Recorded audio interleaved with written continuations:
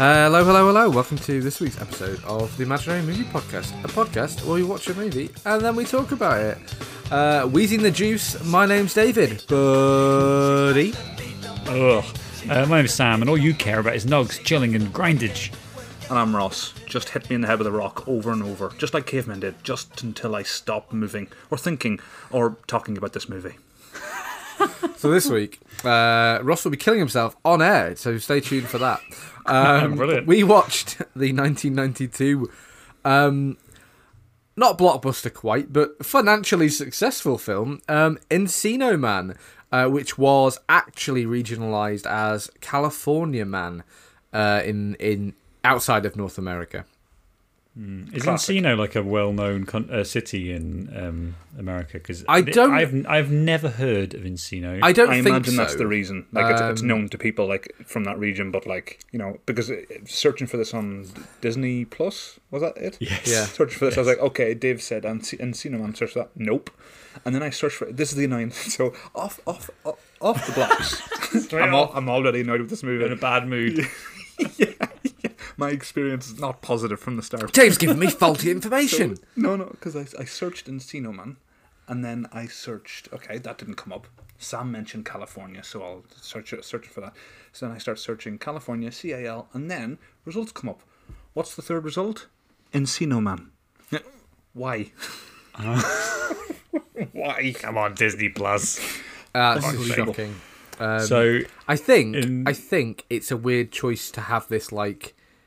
Encino Man is a reference to like the cavemen we have found in ice mentioned in this movie, but like it's a weird choice to change the name internationally to California Man because like who cares? It's the name of the movie. Yeah. Well. It's not that they don't make it clear. Like in the first minute of this movie, it's like Encino. There's a town sign, and you're like, oh well, obviously that's. I think it's a good choice. I think it's a good choice for people who don't know what that means. But in this movie, California or Encino, two guys find a frozen caveman in the backyard, and they thaw him down, introduce him to modern life, and then he kind of like starts doing things, and that's pretty much the movie. Like there's actually very little going on in this film, as much as the premise is interesting, and there's like there's a nugget of a shrapnel of an idea in here. It sets you up like, shenanigans are going to be had. There will be no shenanigans. This thought, caveman. All shenanigans have been cancelled by this sloppy. Script, and don't worry, shenanigans have been removed.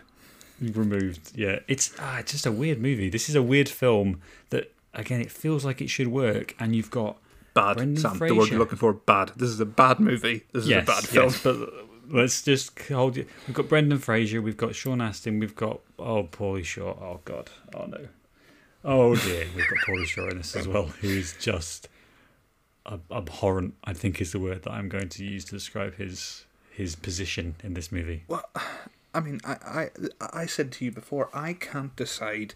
I mean, first of all, he's the most lively person, one of the most lively people in this movie, him and Brendan Fraser, and I can't decide if I tolerate him or if I'm infuriated by him, because the verbiage and the vernacular he uses, there was times I was struggling to comprehend what he's saying, and I'm like, this is either really like finger on the pulse, or knowing Hollywood, this is like how this is Hollywood execs going, this is how kids speak. See, that's my Hollywood man impression from the 1920s. What you need to take from this, listener, is that we are really in tune with what's going on now, and what was also going on in 1992.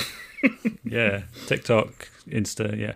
The thing though, that Pauly Shore is 25 in this, so he's already 10 years gone from where from where he should be. I think Pauly Shore.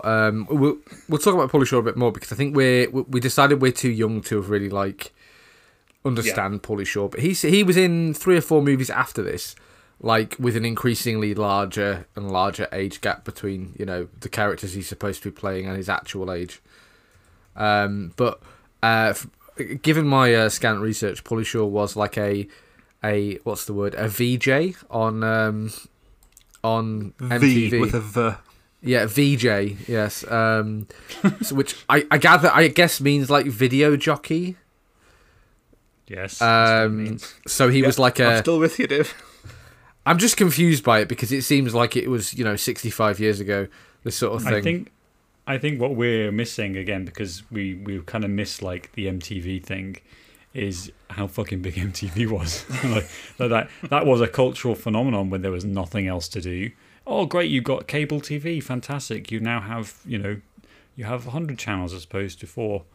And then the internet came along and just shat all over that thing, and we just we developed culture after that point. I think is what happened in the history books. I don't know. Looking at stuff Moving online on. today, it's questionable. Jury's out. Hey, we've got prequel memes. I'm happy. I think that counts as culture. But yeah, like this is relatively early on for his TV career, isn't it? Like there's a bit more, but it doesn't seem to. It doesn't seem to have lasted very long. It feels like Pauly Shore, Icarus it to hell, and then just disappeared. And based on this performance, thank you very much. It's almost like it's a meme in sort of like the inception of it is. I don't really believe for a second that kids ever talked like Pauly Shore talks in this movie. I'm not sure where he's getting it from, but it's like. In that case, I hate this guy. If that's not how kids spoke, I fucking hate this guy. Continue. I don't think like people said. I'm struggling to think of an example, but Babehood is the sort of like peak. How 90s movies and TV shows keep telling us that 90s kids spoke, and how, to my knowledge, they didn't. It's a really weird performance. We haven't mentioned Pauly Shore is playing a character called Stoney in this movie, which I believe is just all the information the directors, the writers had on that character. Yeah. It's like name, Stoney, Finn. Yeah. Cool, I know what I'm working with. Yeah. I'm surprised they didn't just call him Pauly. I think just that would have just been a lot more obvious. Everyone goes, "Oh, it's Pauly Shore playing Pauly." If you look at his Wikipedia page, it's pretty much him playing himself. I choose lifestyle. Thanks. Yeah, 1992, and then if we just fast forward just a few short years to 1996, he's in Playboy: The Best of Jenny McCarthy. So I think he clearly peaked at some point in that time period. Perhaps in 1995's a Goofy movie with Disney. So there's like this is not the most storied. I remember that movie of careers for an actor. Sean Astin though. Let's talk about Sean Astin. Sean Astin's a weird sort of like a weird actor who feels very much like he's kind of what's the word? He's been in some really big, culturally huge films. So let's start by talking about the Goonies, which because I'm holding off, Sam, because I know you want to splurge. But in the Goonies, Sean Astin's character is so inconsequential to that story. He is the least interesting Goonie. He is doing probably the most average performance, and yet that movie, because of its stature, makes you think Sean Astin was a big deal. And this is kind of like the middle point of his career, where he's kind of, he's nearly a grown up, and so he's kind of on that edge of like child actor / actor. Yes, and like I do like him in this. Actually, I think he has a pretty redeemable performance. He's doing everything that the character needs him to do, and like that's not a lot, to be honest. He's kind of a bit dull, isn't he? Really, the main character whose name I can't actually remember, which is how dull he is. But I know, Ross, his name is Dave, I think. Dave, no last name. That's a terrible name. That's an awful, disgusting name. A bit. I disagree. Not with the name Dave being disgusting. I mean, the jury's out on that one. I disagree about the Sean Astin character. I think the protagonist in this movie is dislikable to a large extent. I think he's a typical nerdy like protagonist in a movie who Why don't girls like me? Maybe, Sean Astin, it's because you spend 4 hours every morning digging your pool, and then you eat 6 bags of Doritos on your way to school, and then you're rude to this woman. Maybe that's why she doesn't like you. What is the pool about? I want to circle back to that because Right, come on, we'll come back to the pool. Go on, Because, let yeah. it out. We'll come back to the pool. yeah. But But I completely. I'm going to jump in and say I completely agree with Dave on this one. This is a rare occurrence where Dave and I side against Sam. This character, it's the first time where I hated the guy you're supposed to be rooting for, and I hated him with a passion. And like Dave pointed out, the sheer goddamn entitlement this guy displays. I mean, at the start of the movie, when they get to school. By the way, his friend fucking drives from the school. No thanks, whatever. Eating Doritos, like Dave says, on the back of the scooter. And then they're talking about No helmet. No helmet. rule number one, kids. If you've got a crush on a girl, like I guess grooming don't is wipe important. the Cheeto dust on your top as Yeah. you drive by. Exactly. I'm gonna defend this, rather incel-y guy. This a isn't the little hill to die on, Sam. Trust me. bit. No. But what Sam, I'm I'm gonna not say, done. These I words think- will come back to haunt you should you ever run for political office. Sam, from Yes, Ayr. in a couple of years that will be a problem. I am going to defend him that, like, being a pathetic 15-year-old. Imagine if I could just, embody that for a moment. I know it'll be a struggle for you, Sam, because you were such the jock. Well, Cool dude. he's halfway there. He's pathetic. No longer a teenager, but I do think like that infatuation. I read it more as infatuation with the girl. I didn't feel like he was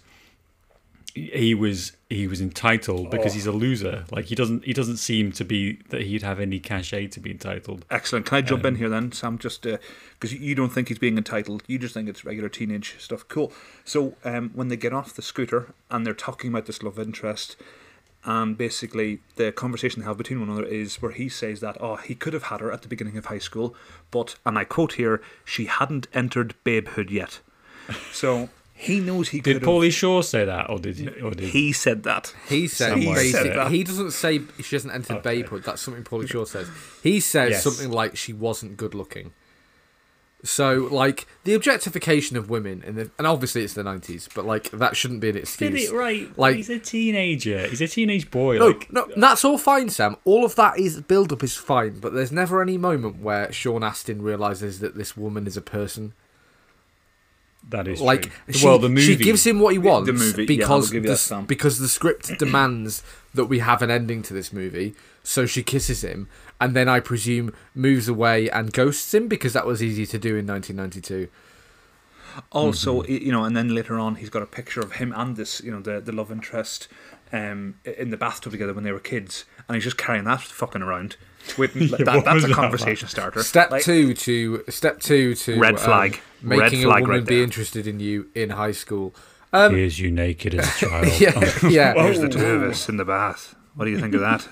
Don't do that. I'm gonna leave the room now. Oh, here's your mum wiping my ass. No, not really like a shortcut to a woman's heart as a rule. All right. I will no longer fight for the sake of my future political career on this hill.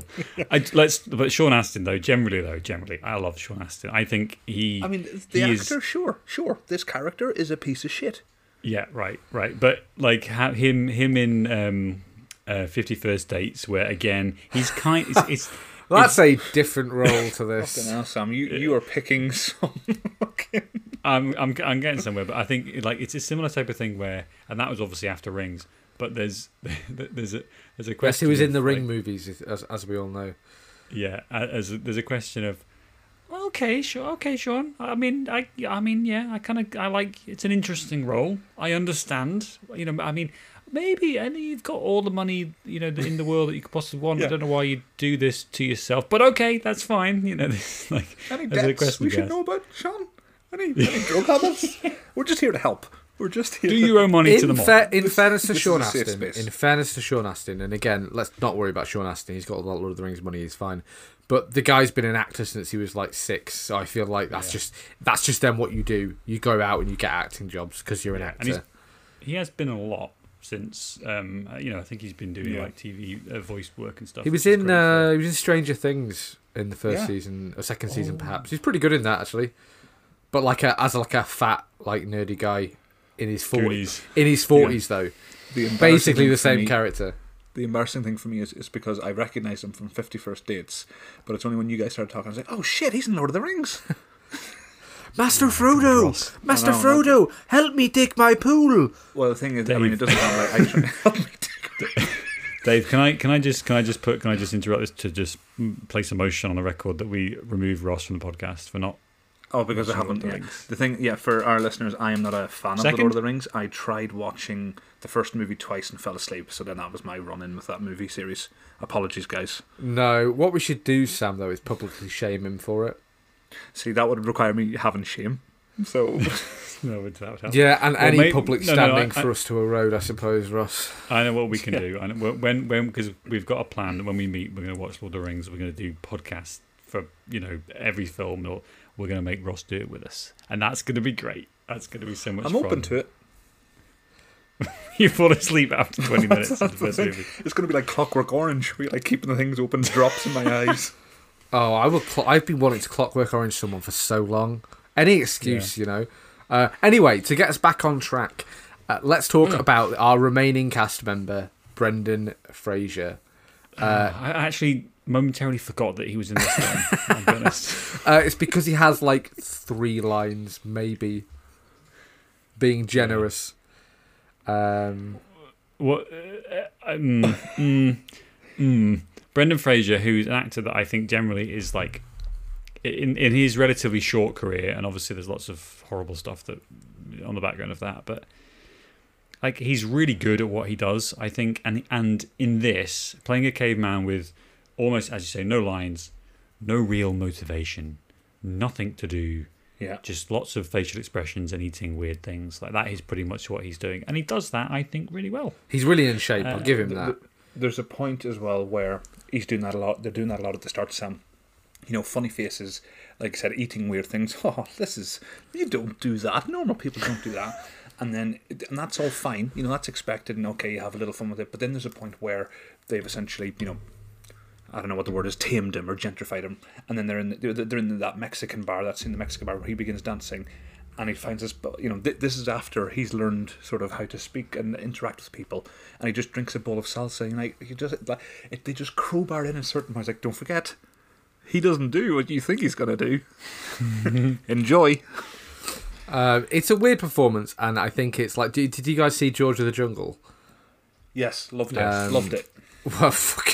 All right, Ross. When I was fucking hell. When Ross I was doesn't a like child. Lord of the Rings, but he loves George of the Jungle. Lord of the Rings, Let me trash. say George of the it Jungle. For the record, when I was a child, I loved George of the Jungle. Multiple Academy Award-winning movie. George of the Jungle, that's it. Put it on. Sam's going to edit that out. I feel sorry for your son. Ross. Honestly. Anyway, in George of the Jungle, do you remember when we did Just Friends? We talked about Anna Faris being up for anything. Brendan Fraser really strikes me as that same caliber of actor where like a director's like, oh Brendan, we were just wondering, like, would you get down on the floor and eat from the dog bowl? He's like, oh yeah, great, fantastic, yeah. So I'm going to be eating dog food, and they're like, oh well, no, we maybe just put something else in there. No, I'll eat the dog food. I'll do it. I'm already doing it. Like, do you know what I mean? He's just up for anything. Yeah. He's a solid 9 on the Faris scale, isn't he?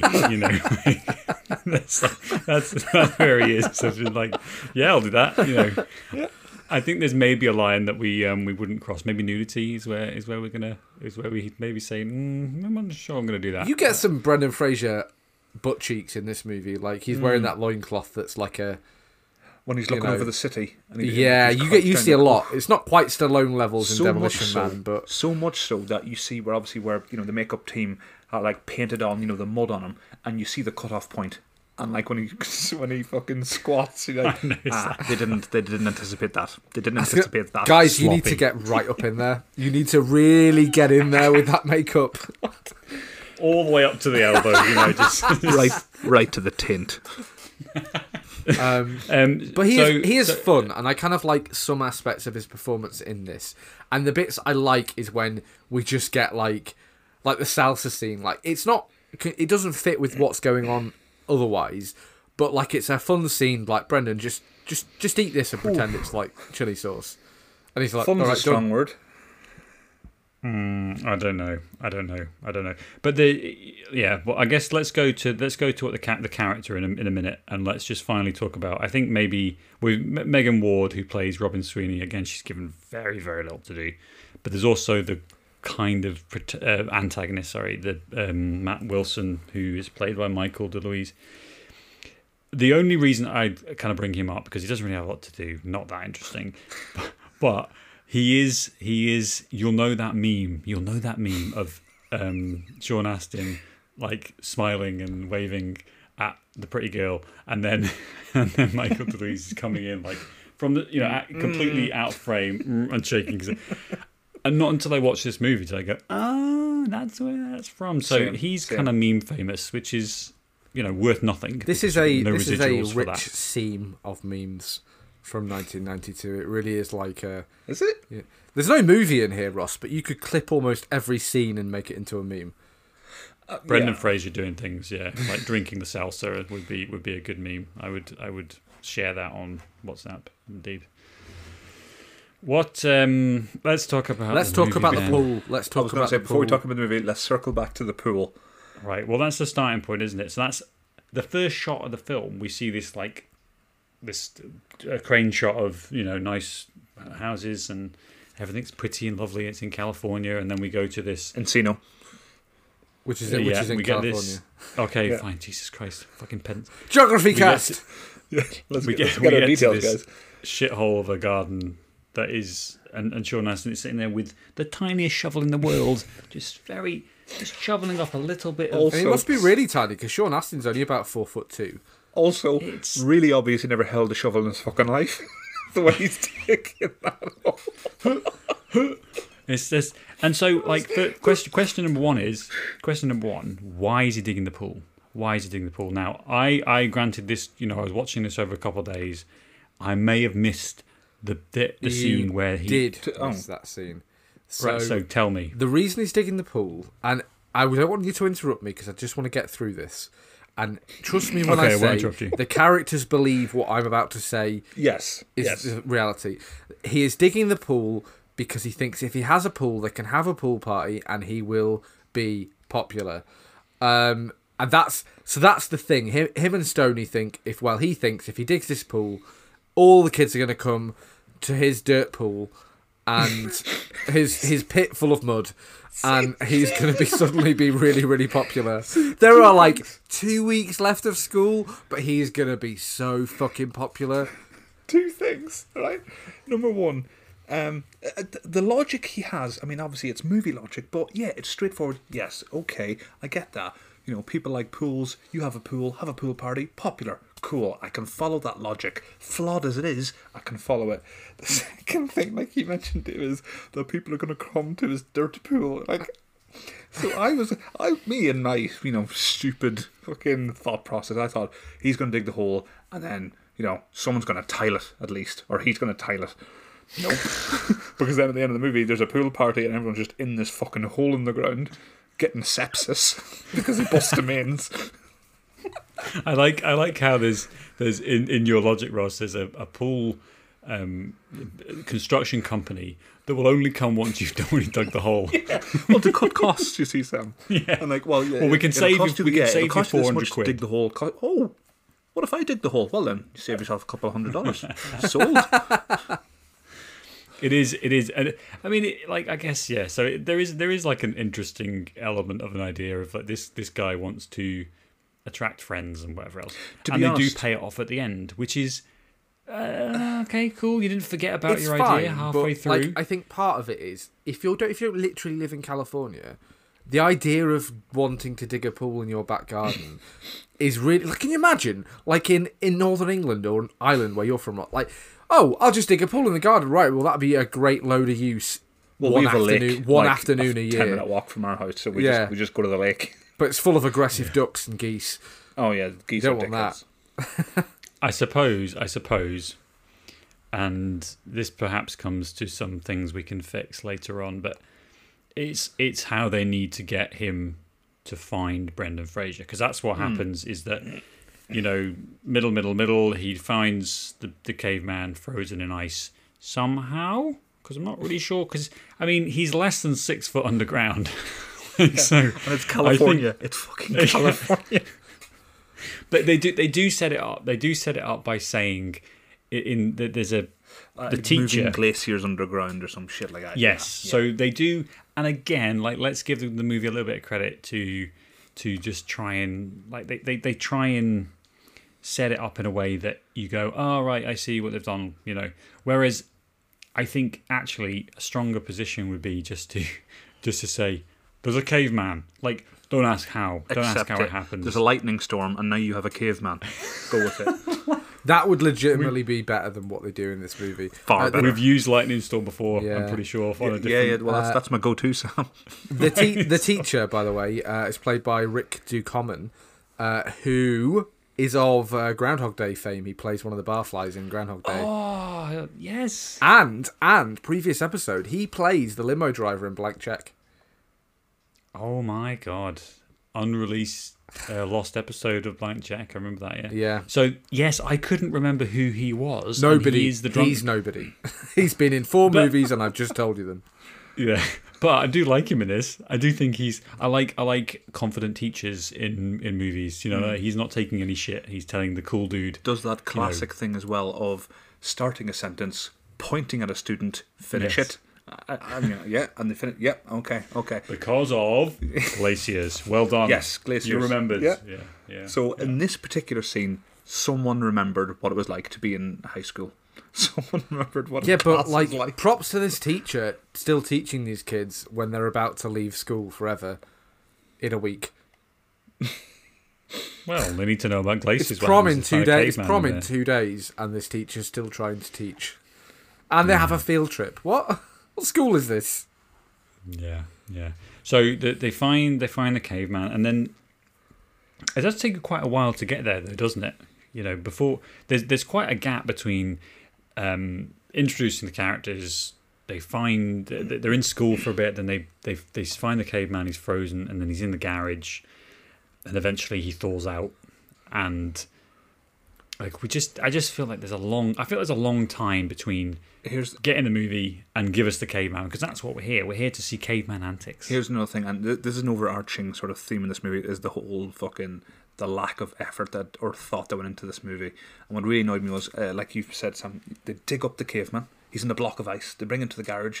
Somehow, with the engine of the sit-on lawnmowers, that's able to drag it. That's got the power. With a pivot. There's some serious engineering going on in the back of this. Somebody sat down and had to design this set, and it's for one shot, and it's so why bother? Why aren't we just in the garage with the ice? This is the thing. If you're going to show this detail as well, you better think it through, because I'm thinking, okay, well, if that's powerful enough to lift it up, they still have to get into the garage. How are you going to do that? Because that lawnmower isn't fucking dragging it, I'll tell you that for now. Anyway, they get into the garage, right? And they set up these heaters. Then they go to school, having school, and then, while they're at school, you see that, he's being thawed out. They get back, like, oh, he's thawed. Well, yes, you left the heaters on. In California as well. It's already hot. You caused this. And then you're shocked when the thing you did happens. Yeah. That annoyed me. So here's the next logical misstep of the movie where nothing, no thought processes make sense. So we've had the pool. Sean Astin is obviously a very troubled, stupid child. But then it's we have several scenes where Sean Astin tries to convince Stoney that having a caveman will make them popular. Yeah, yes. And yes. I'm still how? Name one fucking reason that having a caveman would make you popular, and if you can, that's great. But then that's not what the movie does. Yep. The more annoying thing about that as well is they actually some of the things he lists is we can be popular. Oh, money, and yes, you can get money for this. This is an incredible discovery. They do nothing to fucking get money. They do nothing for that. Which is, by the way, the whole reason Stoney fucking agreed to be an accomplice to this for the money. He forgets about that, and it's all about friendship now. Okay. No, it's not even all about the money, Ross. Because it's oh yeah, the money's great, but then surely part of getting the money is telling somebody that this guy's a caveman. You mean surely there should be something, Dave? Surely there should be some plot on the other end where they're right, we've got to get to this place to show this guy this caveman and get our money. in the Dear Smithsonian, I thought you might be interested in this. Well, I mean, I've got a caveman. I mean, don't ask how. Don't ask how. And yes, it is genuine. Just before you question that, like, I think the. I know you're going to ask for proof as well, Smithsonian. So I've attached to this letter some Polaroids. So there you are, 100% proof. Not a guy in makeup, honest. But there's another thing as well in like. Just do we think that the basic mechanics of this guy's frozen and he's still alive works? Because all of these, because if you think about that, that's obviously not how things happen. Yeah, you can be frozen and then die, and you're still dead at the end of it. I think if the movie wasn't so like obsessed with all of the details to get to this point, but also completely misses a heck of a lot of other stuff as well. Like they don't laser focus in and explain it to us in minute detail and say, well, because of the way that the ice was frozen and because of blah, blah, blah, they don't do any of that. Also, they don't say... Sam, this movie doesn't understand how pools work. It certainly doesn't understand how cryogenic freezing might work. Exactly. So because the movie never bothers either to just move past it and hang a lantern on it, which is a good filmmaking technique, where someone says, how is he even alive? And they go, I don't know. Like, that will be enough. Yeah. Don't worry about it. But he doesn't do any of that. So the whole time I'm going, so he's alive? Okay. Oh, hey. Well, I mean, I'm thinking this as the movie's happening and I'm missing things because I'm having to. And it sounds like you've been doing a lot of that as well, Ross. Honestly. What is every scene? What is the CC of that lawnmower? Because there's no way if that's a half a litre engine, there's no way that's going. Like, come on, though. It's a block of ice. The guy himself says, "Oh, that weighs a ton." Honestly, it's like if you're going to the effort to show it, oh, this is how we lifted it up. Okay, smartass. How'd you get into the fucking garage then? Tell me that. Yeah. Dickhead. Yeah, you prick. It's a lot in the first, little bit of this before we even meet the fucking caveman. There's a lot of like. Honestly, it feels like a bit like in this world. Dave would have been better off just ignoring the caveman. It's like, right, let's get this pool filled. Let's get this tiled. Because you know what he would have been better off doing, Ross? Having a shower, combing his hair, brushing his teeth, having a conversation with this girl. Not eating Doritos for fucking breakfast for a start. You messy After spending several hours digging in the bottom of a pit before school. Someone does say to Paulie Shore, "Oh, you smell." Like, I'll tell you what Paulie Shore smells of as well. This guy stinks of weed the entire time. Yeah, guaranteed. Yeah, he does. Yeah.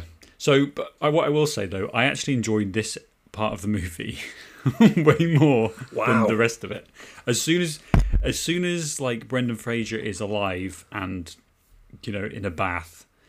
And the moment that it really soured for me was when he's watching the telly and dancing to MTV or whatever he was doing. Like, and it really hit me that this is the direction they're going to go. They're not going to try and integrate this character into the world that he's existed in, because this is a fish out of water movie, isn't it? Fundamentally, that's what the movie's about, and they just don't care about that. They just don't care about what would happen if a caveman was in modern times. They don't bother to explore it, and I think that's a real problem. But it's supposed to be the whole premise of the fucking movie, and it should be a fun premise. Yes. This is supposed to be. No, that's not the story you want to tell. Then why are you setting that story up? But I think they obviously, realistically, right? So a caveman defrosts. Let's accept all of that. Let's accept that Sean Astin thinks it's going to make him money or popular or whatever. Like what, the pool or the caveman? Because neither worked out that way. I know. But we're at the point the caveman's woken up. Let's assume all the science checks out, right? Right? That's a big Sean Astin comes in. This caveman rips his fucking throat out because that's what cavemen do to protect themselves. Exactly. End of the movie. Then it's fucking Stoney trying to hide Sean Astin's body because this caveman has ripped his throat out, and that is not a good defence to the police. It's a very different movie, Yep. Yeah. Eating his fucking thigh, ripping flesh from it. Paulie's got to try and throw this caveman into Mount Doom and make friends along the way. Like that's the. Why couldn't the Eagles just have flown him there? from the start, this is jokes you'd get if you Yeah, I was going to say, Ross, across. this is a reference you'd understand if you'd watched the Lord of the Rings movies. I don't feel like I'm missing out. Don't worry. Anyway, so yeah, it's just frustrating. So another example of a good fish out of water movie with almost exact same premise is Just Arrived. I think is it John Reno? I have not seen it. It's it's a fun crap movie. I'm just trying to find it now because I have an also very similar premise movie that I'm ready to talk about, which is even closer to this, with the difference being that it's aliens. It's called Earth Girls Are Easy, and it's these aliens crash land in these girls' pool outside the back of the house. They have the same montage where they shave them and get them dressed, and one of them is played by Jeff Goldblum, and it's basically the exact same premise of there's these aliens, we've got to take them to school or take them out to the mall or whatever. But it's done, and I am not going to bat for this movie. I want to make that absolutely clear because I haven't seen it in 20 years. But the premise is just a lot less shaky. There's a reason. Yes, of course we've got to hide these aliens because they're aliens. Oh no, they've crashed into the back garden. We've got to hide that. And do you know what I mean? There's an actual a reason for all of the lying. Whereas in this movie, there's no reason why Brendan Fraser's at school with them. Why they're pretending he's an exchange student, what anyone hopes to get out of the situation, except Brendan Fraser, who's obviously after 3 square meals and a place to sleep, And to there's nothing. Yeah. He fucking tries that. My lord. With children, with a bunch of fucking teenagers as well, which is just weird as shit. The film that I was talking about is actually called Just Visiting, which is a remake of a French movie. Absolute box office flop. From 2001, but it sounds so good. Well, no, it is kind of fun. It is kind of fun in that you've got your 12th century night in New York. There's your elevator pitch. There's your essence of what the movie is. You go, oh, that'd be fun. I can imagine funny situations resulting from this, and blah blah blah. I can imagine lots of people's throats being cut out. Yeah, yeah. But your example as well. But they're both at least accept the premise of the film that they're in, and that's what this film doesn't do. This film is trying to merge an 80s stoner bro comedy with which is fine. With mad science. You could have these guys cruising around doing cruisy funny things, but they never really invest in that either. And then you could have your more straight-laced, let's watch this man have an absolute fucking mental breakdown when he sees a car, because he does not understand what it is. And they have a little reference to that when he sees the bin lorry and he thinks it's an elephant. They got some cool elephant noises. I kind of like that. But otherwise, there's no effort transporting. It's all very surface into level, the desert it's all and seeing what happens. It's what do you know about cavemen? Oh, they do cave paintings. So they get back to the house and he's painted on, presumably with his own feces, on all the televisions and the windows and stuff. Of he's doing cave paintings and ketchup and things for the entire movie, and it's Microsoft. I'm fairly sure hunter-gatherers spent most of their time hunter-gathering, not fucking making cave paintings and mooning after women. All he did is drawing boobs. He's drawing breasts this entire movie. No, it's god awful. Segueing into the other weird thing, which is that it's quite reasonable, I suppose. All these teenage girls are wow, that's a hot dude, I suppose, because Brendan Fraser in 1992 was a good-looking man, even in this wig. Keeping your pants, Dave. Hey, just fair play. No, I'm with you, Dave. And you have the friend Ella, played by Robin Tunney, who is she's not in much of this, but that's an actor who she was in Prison Break for the entire run more recently, but she's got a good teen comedy career, and she is fucking gagging for this guy this entire movie. Isn't she? She's I really want to fuck that guy, and she says it so much and so often. Wow, it's bizarre. Yeah. Never heard. But again, in that gagging, in that fucking term. It's a term. It's done in that. It's done in that way though that it's not again. If they, I think you could probably, if you turned everything up to 11 in this movie, you'd have more fun with it. You'd have Teen Wolf. Whereas none. Exactly. That's the film that I was thinking. It was you could have Teen Wolf where everything is so weird and silly, And it's like they almost compartmentalise the weirdness and silliness to Paulie Shaw's character and to the caveman, and maybe a little bit Matt, the antagonist. Like, they're the only ones who really know what's going on. They're the only ones who kind of know that they're in a movie, whereas everyone else is just floating around doing their boring thing. And you're just waiting. You're waiting for all of it to collide together, almost like a farcical nature, and it just never does that. There were about six different movies going on within this movie, Sam, and like none of them is this movie. My favourite one is probably the bad guy Matt, played by Michael DeLuise.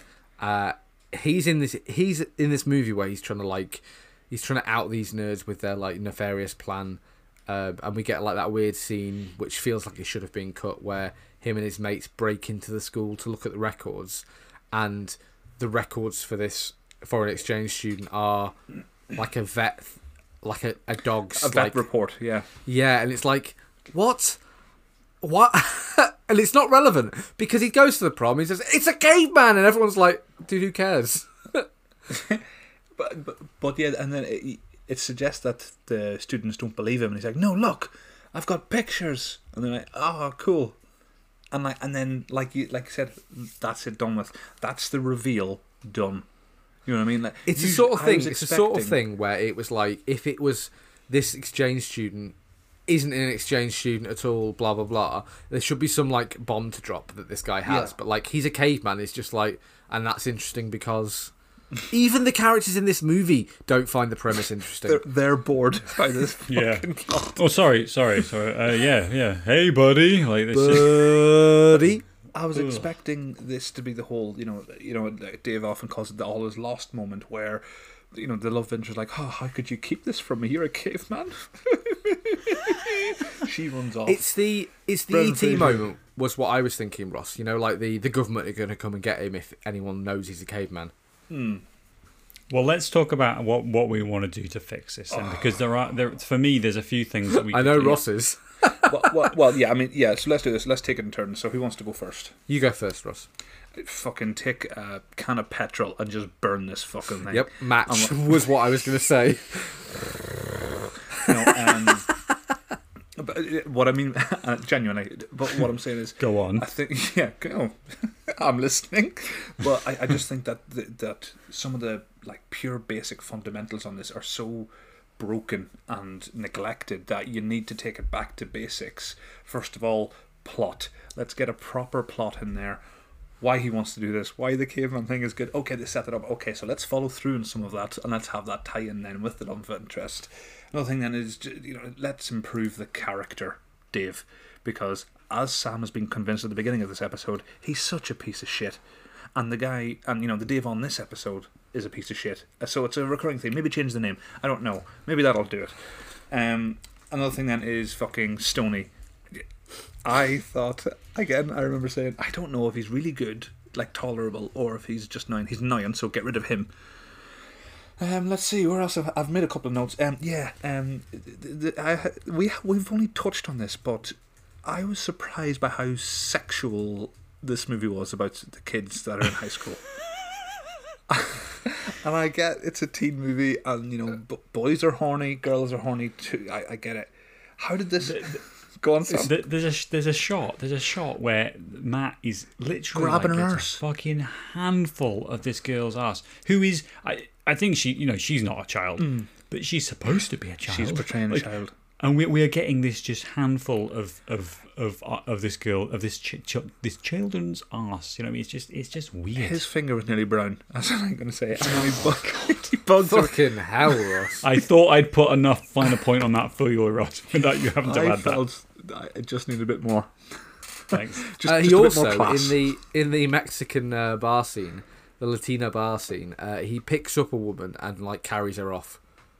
Yeah. Yes. And so between those 2 points that Sam and Dave were discussing, there's also a point where when Brendan Fraser first sees Robin Tunney's character Ella, and basically does this big flip like Lara Croft from the first PS1 game off a balcony, lands 2 stories down, And next thing, sees her like, and then up her, and like in her face, like an inch from her nose, and she's into like I it. said, Ross, literal sexual predator. This man is a literal prehistoric predator for sex.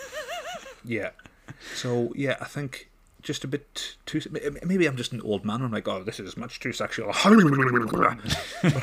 also, yes. Yeah, but probably that might be some of it. But I was surprised, especially because it's a '90s movie for teens.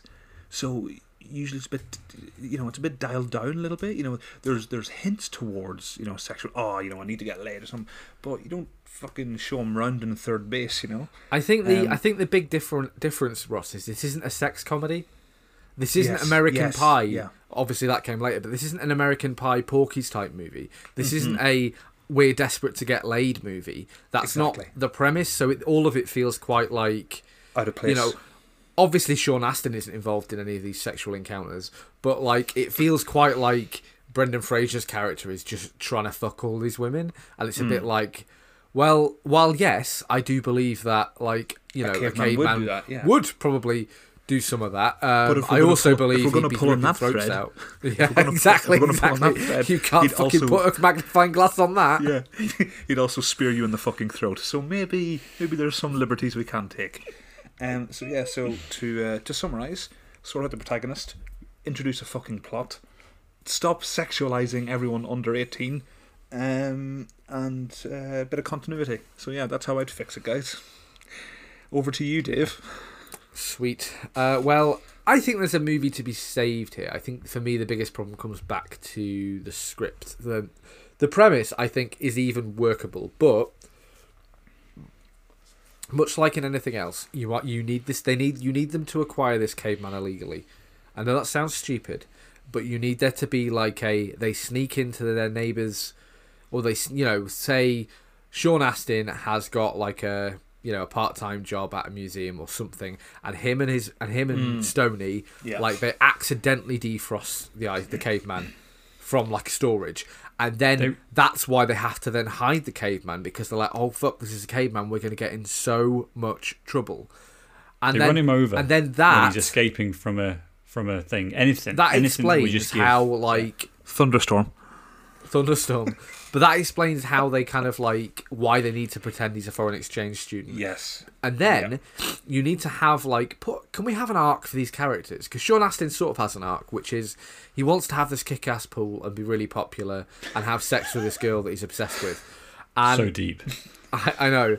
And by the end of the film, he fills the pool with water to achieve his ends. He literally fills the pool with water in a build it and they will come moment. Everyone from the prom comes to his house with his mud pool to have a party. I've got a sneaking suspicion that that's not water, that he just busted a mains pipe and like sewage is just seeping into that. Oh yeah, so much gravel. It's all wet, it's all fine.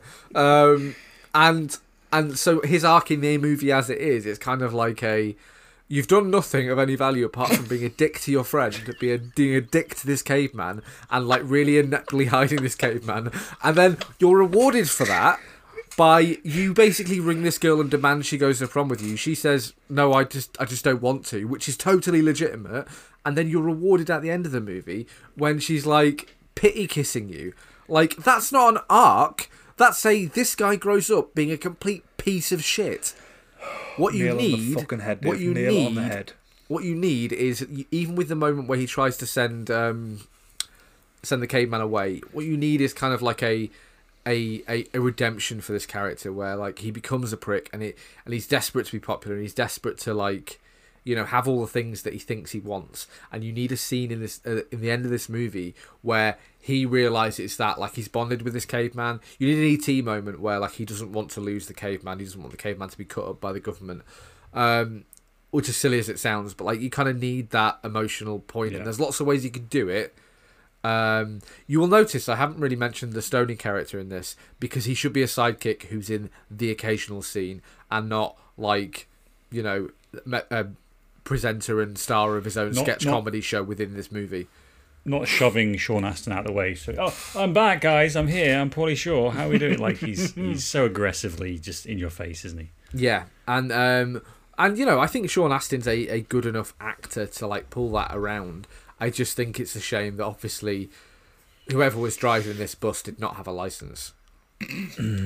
Or eyes. Yeah, I think both of your fixes, and they work quite well together, actually, don't they, in terms of like combining. In terms of Ross's burn the script and my rewrite the script entirely, yeah. Yeah. Burn the script, write a new script. It's a different movie. It's a real step There's one, no step caveman in two it. thing. I will say, I really like Brendan Fraser. I wish there were more Brendan Fraser roles. I think Sean Astin is serviceable. I think there's a character to be had in this teacher character. I think Tunney and the woman who plays the main girl are also pretty good. You've got Rose McGowan kicking around in the background of this movie. Like, maybe give her a character. You know, there's lots of stuff you could do.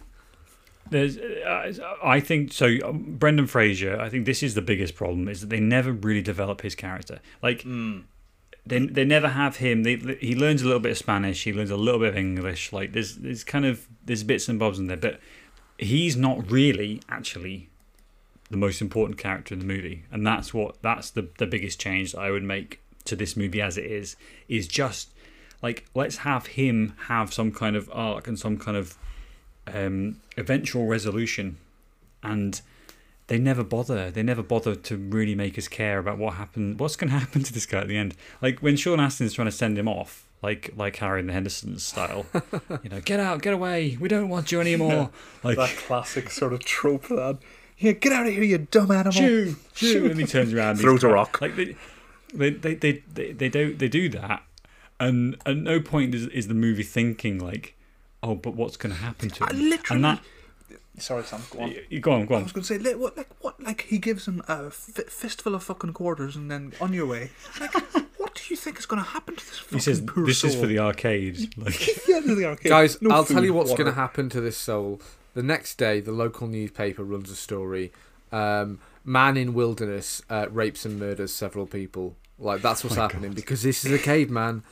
Either that, he's finding or a cave, he's murdering some people, he's probably committing some sexual assaults. Either that, or the newspaper says, John Doe found with all sellable organs missing. yes, yeah, ravaged. Well, the Iceman was found in a tub of ice. Printed now. He was an Iceman twice. Amazing, love it. I just pictured Dave with a typewriter, cigar hanging from his mouth, typing that up. I've got it. The other thing is add some stakes to this movie, which I think pretty much you've come across. My fix would be that he's found by the military.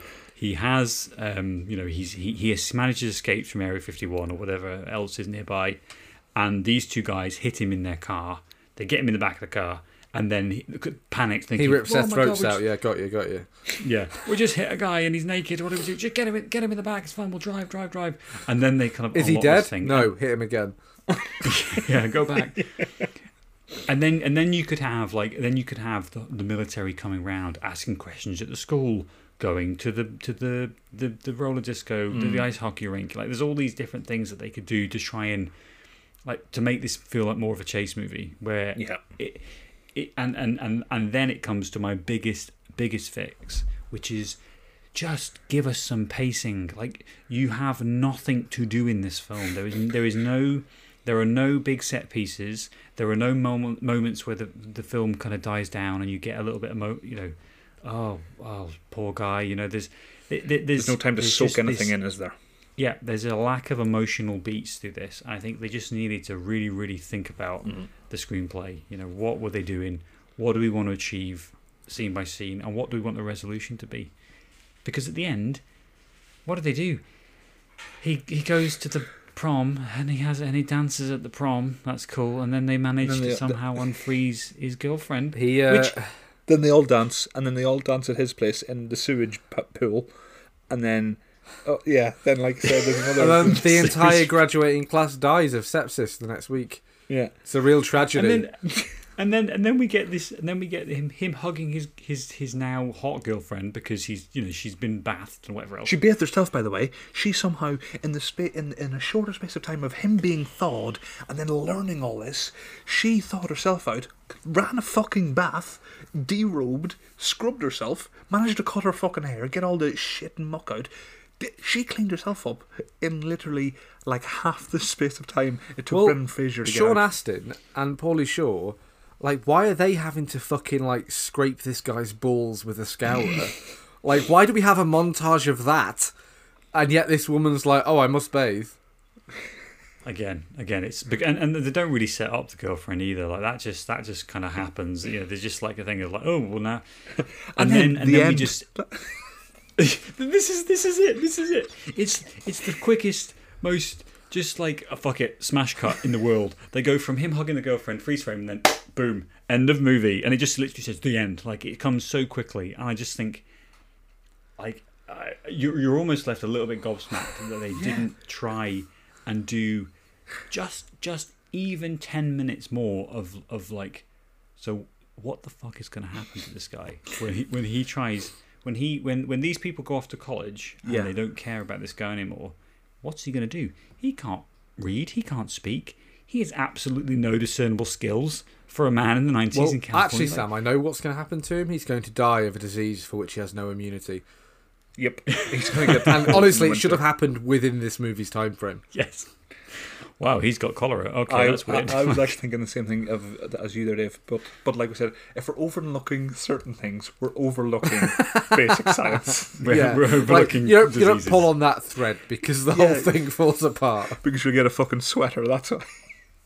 And then my final thing is don't have the ice. Don't make it about the ice. Make it a time travel movie, because then you can send him back. Thunderstorm. And I think that thunderstorm, Fucking 88 miles an obsessed hour with the thunderstorm into the clock tower. Like, yes, thank you, Sam. I think make it a time travel movie and send him back, because that is the thing that would tie everything off. These kids get to have a great summer with their fun caveman friend, and then they get to send this guy back to his life, his desperate life, where he'll die when he's 38 as an old man, speared by a mammoth. No, of disease, of course. And like, there's all the.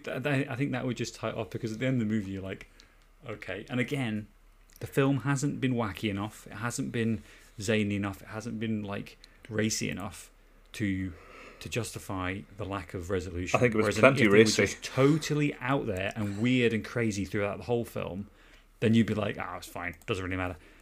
But they're trying to be sincere. They're actually trying to make a sincere movie. When they recall they're making a movie, yes. Yes. Because there's a lot of like, let's just do a fun set piece. Why are the cameras here? They have the car stunt, which is obviously just like someone was in love with that car on its side stunt. They have the bar scene, which just as like a side point, like the pubs have been closed for so long. I really wish I could sit in a bar with a bunch of Mexican guys drinking tequila all day. It really just sounds perfect. Anyway, but you have like a series of scenes that are mostly disconnected, but they're obviously like ideas that they liked and decided to do without actually thinking about how that affects the plot. The car scene. I mean, like, it's cool seeing a car drive on its side. In like the conceptually, I like it. Why? No, just because it's cool. No, I'm not asking you, Sam. Yeah. I'm asking the people who made the this movie. Why?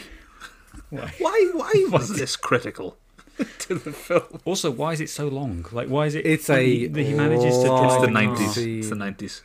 about 40 miles, on its side. It's and so with long Paulie that we have to fade back into them getting to the bar. Oh yeah. I think he's got the hang of it now. And he does the. I know. It's just one of those Prehistoric man frustrating shot by films. police after stealing car containing children. Yeah, yeah. It's one of those frustrating films that just feels like that nobody really tried. Like they took the first draft. The first draft of every idea is what went in the movie, and they never developed it beyond. Yep. Let's do it. Which way are we going to go with this film? I We're don't going to know, go zany, or we're going to go detailed? I love the idea go... that there was like a couple of people on this production, like, hey, John, I really think we've got something here. I really think we're onto something. This is going to be gold. This is going to make our careers. I really think we've got something. We are making gold every day on set. It's more of a snort rather than an inhale, Dave. Oh yeah, we've definitely got something here. You are right, Ross. Maybe that's better. I guess This is what collaboration's about. Exactly. Which we should tell them then. We should say that this movie cost $7 million to make, which I was simultaneously surprised it was that little and that much. Like, on the one hand, like, oh, that seems like not a lot of money. On the other hand, like, what the fuck do they spend it on? What, you mean this film full of nobody shot like In a 40 hole miles from in Hollywood? someone's back garden, yeah. Yeah. Yeah, wow. First time director for Les Mayfield, who also did Flubber and the Miracle on 34th Street remake. He also did remake. he also did Blue Streak, I think. Yes. Judge Reinhold and The Martin guy Lawrence. Who's Martin Lawrence. A Flubber, I don't think is a very well made movie. No. Like that, there's another movie that kind of feels like this, where you've got like loads of ideas just flown, just chucked around, and nothing really sticks. If it didn't have like, Robin Williams, it would have fucking flopped. Absolutely. And I don't think it did particularly well either, even with Robin Williams.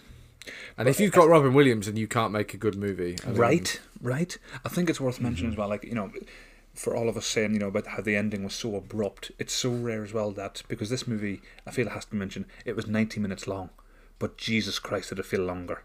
I remember like pausing it halfway through. How long have I? Oh my God, I'm only halfway. Oh God, I've got another session of this to get through.